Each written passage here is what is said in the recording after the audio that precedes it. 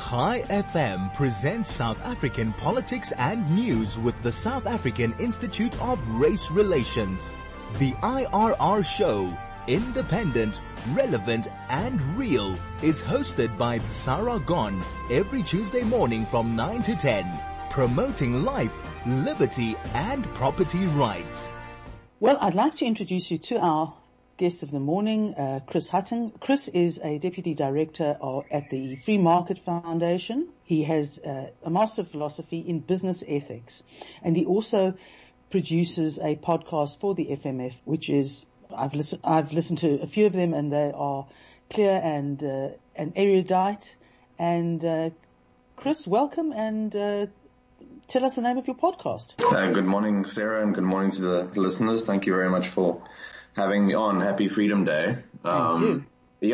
So the podcast is called The Free Marketeers. That's available on the Free Market Foundation's YouTube channel. It's also available on all audio platforms where one can find podcasts. So if anyone would be interested, just search The Free Marketeers and you can find all of our episodes wherever you like to listen to podcasts. Okay, Chris, today we're going to play a little loose and fast with issues, but before I get to the major issues, I have to ask you, you have a Master of Philosophy, an MPhil, but focused on business ethics. In South Africa, do we have many of those? Do you mean, do we have many Masters of business ethics, or do we have many ethical businesses? I think I mean ethical businesses. You see, it's interesting sort of by what standard one measures ethical behavior. So I think for the majority of people, they might consider ethical businesses those that quote unquote give back to society. Now I think any business that provides a good or a service is already giving back to society and providing value to their customers. So in that way, I think they are ethical.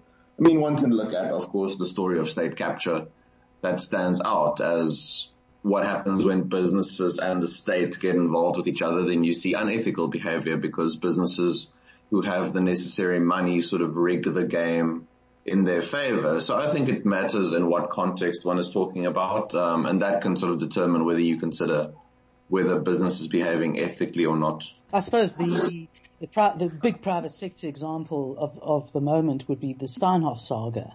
Right. What I wanted to make the comment, you raised the point about, just doing business in itself is a matter of ethics.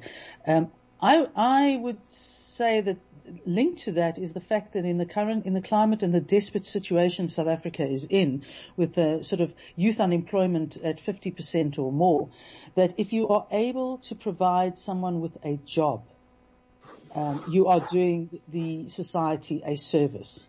I agree with that, and I think it should be up to each person, each individual, to work for a business that they like. It's often used as an example of, you should be a CEO or an MD or something like that. But in whatever work you do, you can do your best and you can deliver the best that you can to your abilities. And you should be free to work for any business that you think will further that. So if you think being a musician is the best work you can do, if you think being a janitor, you want to be the best janitor, you can be the best sports person, the best artist. You should be free to engage with people, voluntarily. There shouldn't be, I guess, interference in terms of how much you should be paid, under what conditions you should work. And speaking on Freedom Day, we should, if we want to honor that, we should consider it important that people are capable of deciding for themselves what work they want to do and on what terms. That to me is dignity. Isn't the reality the fact that, particularly in light of the huge gaps in the society, of achievement, of education, of the benefits that the government or the private sector should provide, that the reality is that we can't, as the critical race theorists sort of like, and the socialists, which is very much the trend here and in America, like to go for, is equality of outcomes. Now, that is surely not humanly possible, and I mean humanly in the sense that we are so different, and we have had so many different experiences, advantages or disadvantages. It's a chimera. It's an absolute nonsense to even consider the idea of equality of outcomes.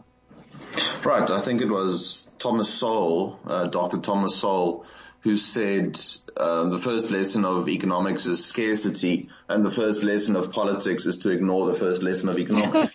I think that sums it up very nicely. I mean, no one can match Dr. Sowell in terms of his sort of erudite ways of analyzing economics and social matters. But I think you hit on the right point. It's practically impossible to guarantee the same outcomes for everyone. And also I think morally impossible, because you assume maybe on an accident of birth, for example, the color of one's skin or the gender that one is born with or the religion that someone is born into, that therefore all people of that same characteristic have to behave the same and act the same and have exactly the same sort of goals that they want to achieve in life. That to me is deeply immoral.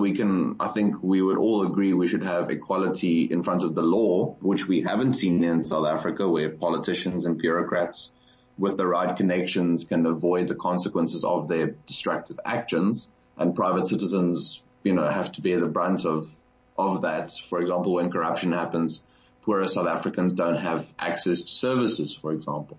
But equality of outcome, at the end of the day, it's going to result in bad effects, because those in charge of government will always get to decide who wins and who loses, and inevitably they'll sort of go for who they think should deserve something at the cost of someone else. To me, that's the fundamental problem with the whole idea of a socialist or communist society, and that is the fact that on the one hand, you've got the innate nature of people to respond differently, to have different ambitions, to have different abilities, to have different desires. It is absolutely an innate, immutable aspect of our personalities. And then on the other hand, you have a self-appointed elite who determines the equality that we will all be shoved into to achieve an economic result that ultimately has to collapse, because it just doesn't make sense to the way we as human beings operate. Yeah, we saw this, to use a recent example, in the US last year with COVID-19, even in South Africa to a lesser extent, where we have the Minister against Trade and Industry, Ibrahim Patel, who often talks about price controls and providers such as Pick and Pay, quote unquote, exploiting consumers when prices rise too much. When prices rise, that's because the demand is rising in society for a certain product. So it's a simple rule of economics. But when you have a central planner or even a bureaucrat, sort of Politburo kind of thing, who decide that this price is too high, you should always ask by what standard, what formula have they used, how have they come to that conclusion, because prices fluctuate all the time. They move up and down according to how society and people interact with each other. And you can't sit in an office in Pretoria or Bloemfontein or Cape Town and decide that prices across the country will always be the same in all contexts. Something almost, I don't know, I think the word is ethically criminal about the idea of subjugating people in terms of what you think as the leadership is what they need. In other words, I think the maxim in communist society is that you shall produce according to your ability and essentially consume according to your need. Now, that strikes me as potentially incredibly unfair. I agree 100%. And now we're in an election year this year. We have local government elections coming up. So inevitably then we see the rise of promises being made by politicians of all stripes. This isn't just something that one can label, that one can throw at the governing party. I think this is something of all politics nowadays around the world. It becomes a case of promising people all sorts of goodies and services. But you have to always ask the question, if someone says you have a right to housing or a right to healthcare, sort of a product or something that has to be built, you have to ask, but then do you have a right to the life of the doctor or the builder? Because they have to provide that. So then are you saying, the government can dictate to a certain industry that they have to work under certain conditions and produce X number of houses kind of thing? So there's always, when the government is involved, there's force involved. We know that the government that's how it operates, it's political force, but you have to always limit exactly how much it can use that in society. And when you have, this rise of the stuff that government provides, inevitably it's going to have to use its power and wield that force to dictate to people to provide those services and goods to others. And it's ill-equipped to do so because the world of business and free enterprise is so complex. I mean, I think there's a tendency in business to put business in silos of this is the construction industry, this is the mining industry, this is the communications industry, and they fail to take into account the huge numbers of ancillary businesses from other industries that contribute to achieving a particular result in a particular company. Right. Everything is interlinked and interconnected. I think a great example in this regard to think of is in February or March when the Ever Given, that massive ship, blocked the Suez Canal. And there you saw the sort of downstream effects of what happens in one place. I mean, given the importance of the Suez Canal. But you saw just the effect on value, on value chains, on other businesses downstream. It's never a case of, as you say, like something happening in the construction industry. It's never going to affect things in other industries. Everything is interconnected. And I think one person I would recommend looking up is Friedrich Hayek, who did a lot of good work on just the hubris of central planners and the folly of trying to think that you can make decisions on behalf of, in South Africa's case, 55 million people. I mean, for some people, I'll speak on my own behalf. Some mornings I wake up and I can't even decide what I'm going to eat for lunch, and I'm, caught in this paralysis of anxiety. But for a central planner to think that they can decide for 55 million people all of their daily decisions, I think inevitably leads to all sorts of problems. Let's skip back to Freedom Day specifically, and perhaps I can give a little breakdown of Freedom Day as I experienced it. I think you were probably a bit too young to appreciate it at the time. April the 27th in 1994, I do have a very clear recollection of my husband and I standing in a queue waiting to vote at a local primary school. I had my 3-year-old on my shoulders, and as happens in South Africa, you stand in a line. It doesn't take long before people start talking to each other. It doesn't matter where they come from, what they look like, etc., etc. And although one knew that it was probably, and it was a flawed election, and it had been preceded by some very tough and in some respects nasty negotiations and accompanying violence, there really was a sense that here so much had fundamentally changed, that at that moment, in the moment of voting, getting into the voting booth, it was the one moment of absolute equality. It didn't matter where you come from, you had one vote, and your vote counted as much as the next man's. And there was something sort of profoundly moving in that. And I've always felt that the having the right to vote should never be squandered. It's a vote, it's a right that's hard fought for, and it's a right that so many people would like, and you have an obligation as a contribution to society to exercise your vote. That's my very strong feeling about it. 27 years later, however, we have a country that is, to put it mildly, in the dregs.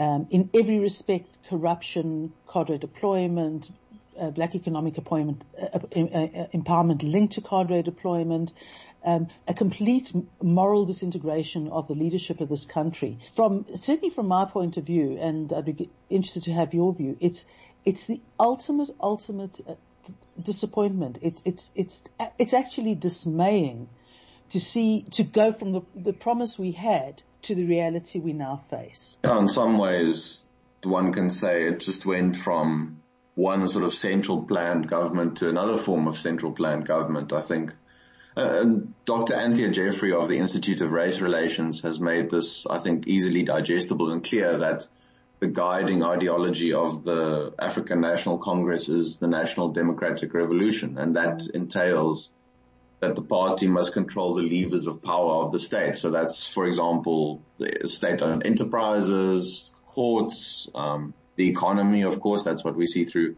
affirmative action policies. So, yeah, you're exactly right to point out the sadness of it all.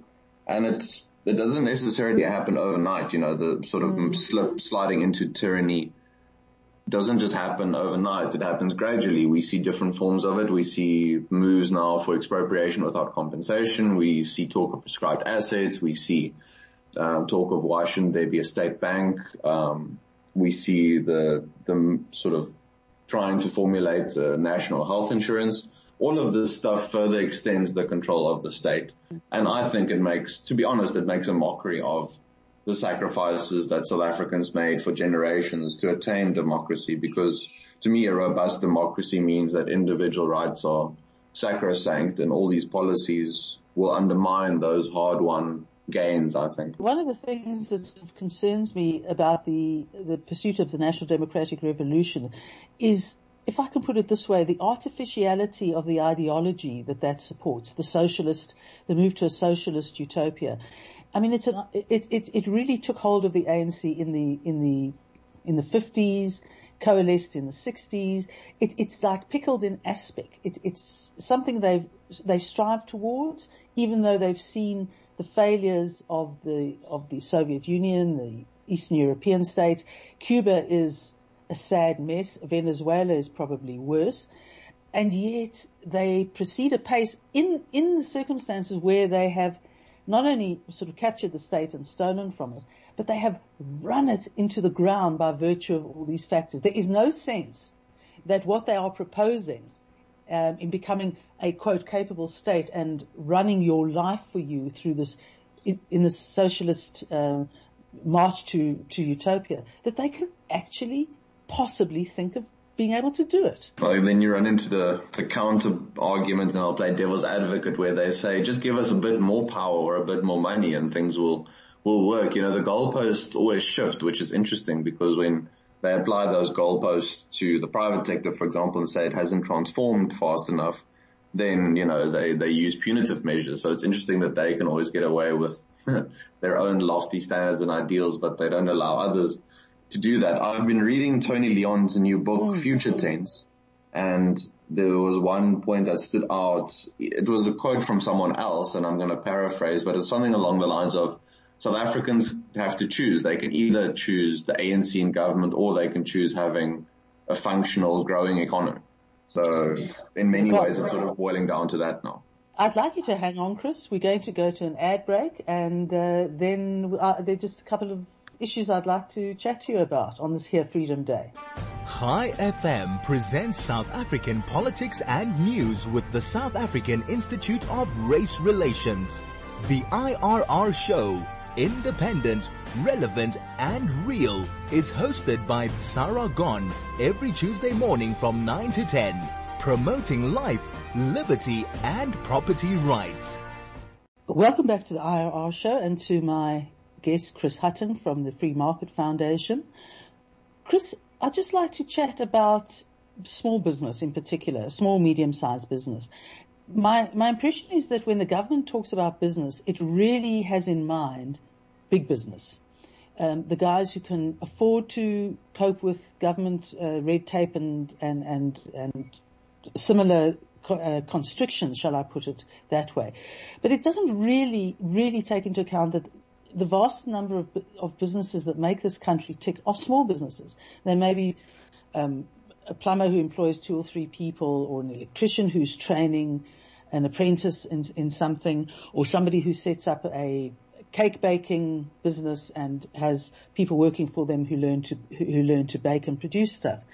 And one of the problems here is that the small business sector doesn't really get a fair shake in terms of what should happen to it politically, because big business is really looking after big business, and that's the business that's really getting the ear of government. Right. I think it's interesting how when there's a new crisis, for example, so we had COVID-19 over the last year, then we hear about these grand social compacts and about the government convening these committees, and they meet with big business sort of leagues and associations and that kind of thing. And then we're told, government sees the problems. We'll get structural reform. We'll move in the right direction, but ultimately very little happens. And as you rightly say, if anyone's going to get state assistance, it's going to be the big corporates. They simply have that sort of influence. So it's a case to me of rigging the game. We with a lot of commentariat and academics, we get talk about growing inequality in the country. And I very much agree that where there are massive state barriers to entering an industry, to competition, you will see growing inequality. You're not going to see real economic growth where each person and each business can grow their own can bake their own wealth cake, as it were. They only have to worry about a centrally planned and centrally allocated cake that is shrinking by the year. As we know, tax revenues keep on declining and the number of taxpayers is also declining. So, we have to be very careful of the mixing of state and politics. I think it's an achievement of civilization, as it were, that the state for years was shrunk, and that's when we saw a lot of economic growth around the world. But we've seen a swing now in the opposite direction, and it's always, of course, under the guise of dealing with crises. So whenever a government starts talking about dealing with a virus as a form of war, I think you should be worried, because then in their minds they can justify any sort of increase of state power. That's how they've dealt with the COVID crisis. It's a state of disaster, which I suppose in other terms is almost a state of war, and they've usurped a whole lot of powers for themselves. I want to just end off by asking you a strange question. 2024 elections. What is your feeling about a split in the ANC? Again, I won't throw it back to you in that way, but I wonder to what end, because the way I see it, there are way too many people within the governing party implicated in corruption matters and state capture related matters to think that if one faction, quote unquote, wins, then that necessarily be a good thing. I don't know if one will see that sort of radical move within the party. Fundamentally, everyone within the party believes that the state should be in control of the levers of power. Now, some of them might believe in that to a lesser extent. So in that regard, you might see some tinkering here and there and some small progress. Maybe they'll release some amount of spectrum, for example, for mobile data and that sort of thing, but not the kind of real reforms that you need. They won't, for example, close down SAA or allow actual competition in the electricity sector, which South Africa desperately needs to stave off load shedding. So by that standard, I'm not that excited if it happens. I mean, that again doesn't say it won't happen, because we see a lot of increasing rhetoric and violence within the party. So perhaps we will see it at some point. And again, the stakes are very high. If you're in control of the ruling party, you're in control of the state, and for some people in control of society, so you can ensure that you get a good paycheck for many years to come. So essentially, what's likely to keep the glue that will hold the ANC together are two things. One is a sort of antiquated ideology that has no bearing in the reality of the modern world, and B is the fact that the only way they secure an income into the future is by hanging together over issues of state capture, and because once they're out, it's very dark out there. Yeah, then you actually have to then you have to find a job and create value. It's easy to quote unquote create value in politics. I'd like to thank you very much for coming on this sort of sad Freedom Day and looking at some of our problems. But if we don't look at our problems, we can't find the solutions. And I hope we'll get you back on a day when we'll look at a much more specific topic, of which you have a fair amount of expertise, or at least a very good opinion. So thank you very much for coming on, and hope to get you on again in future. Thank you very much, Sarah. I always enjoy talking to you.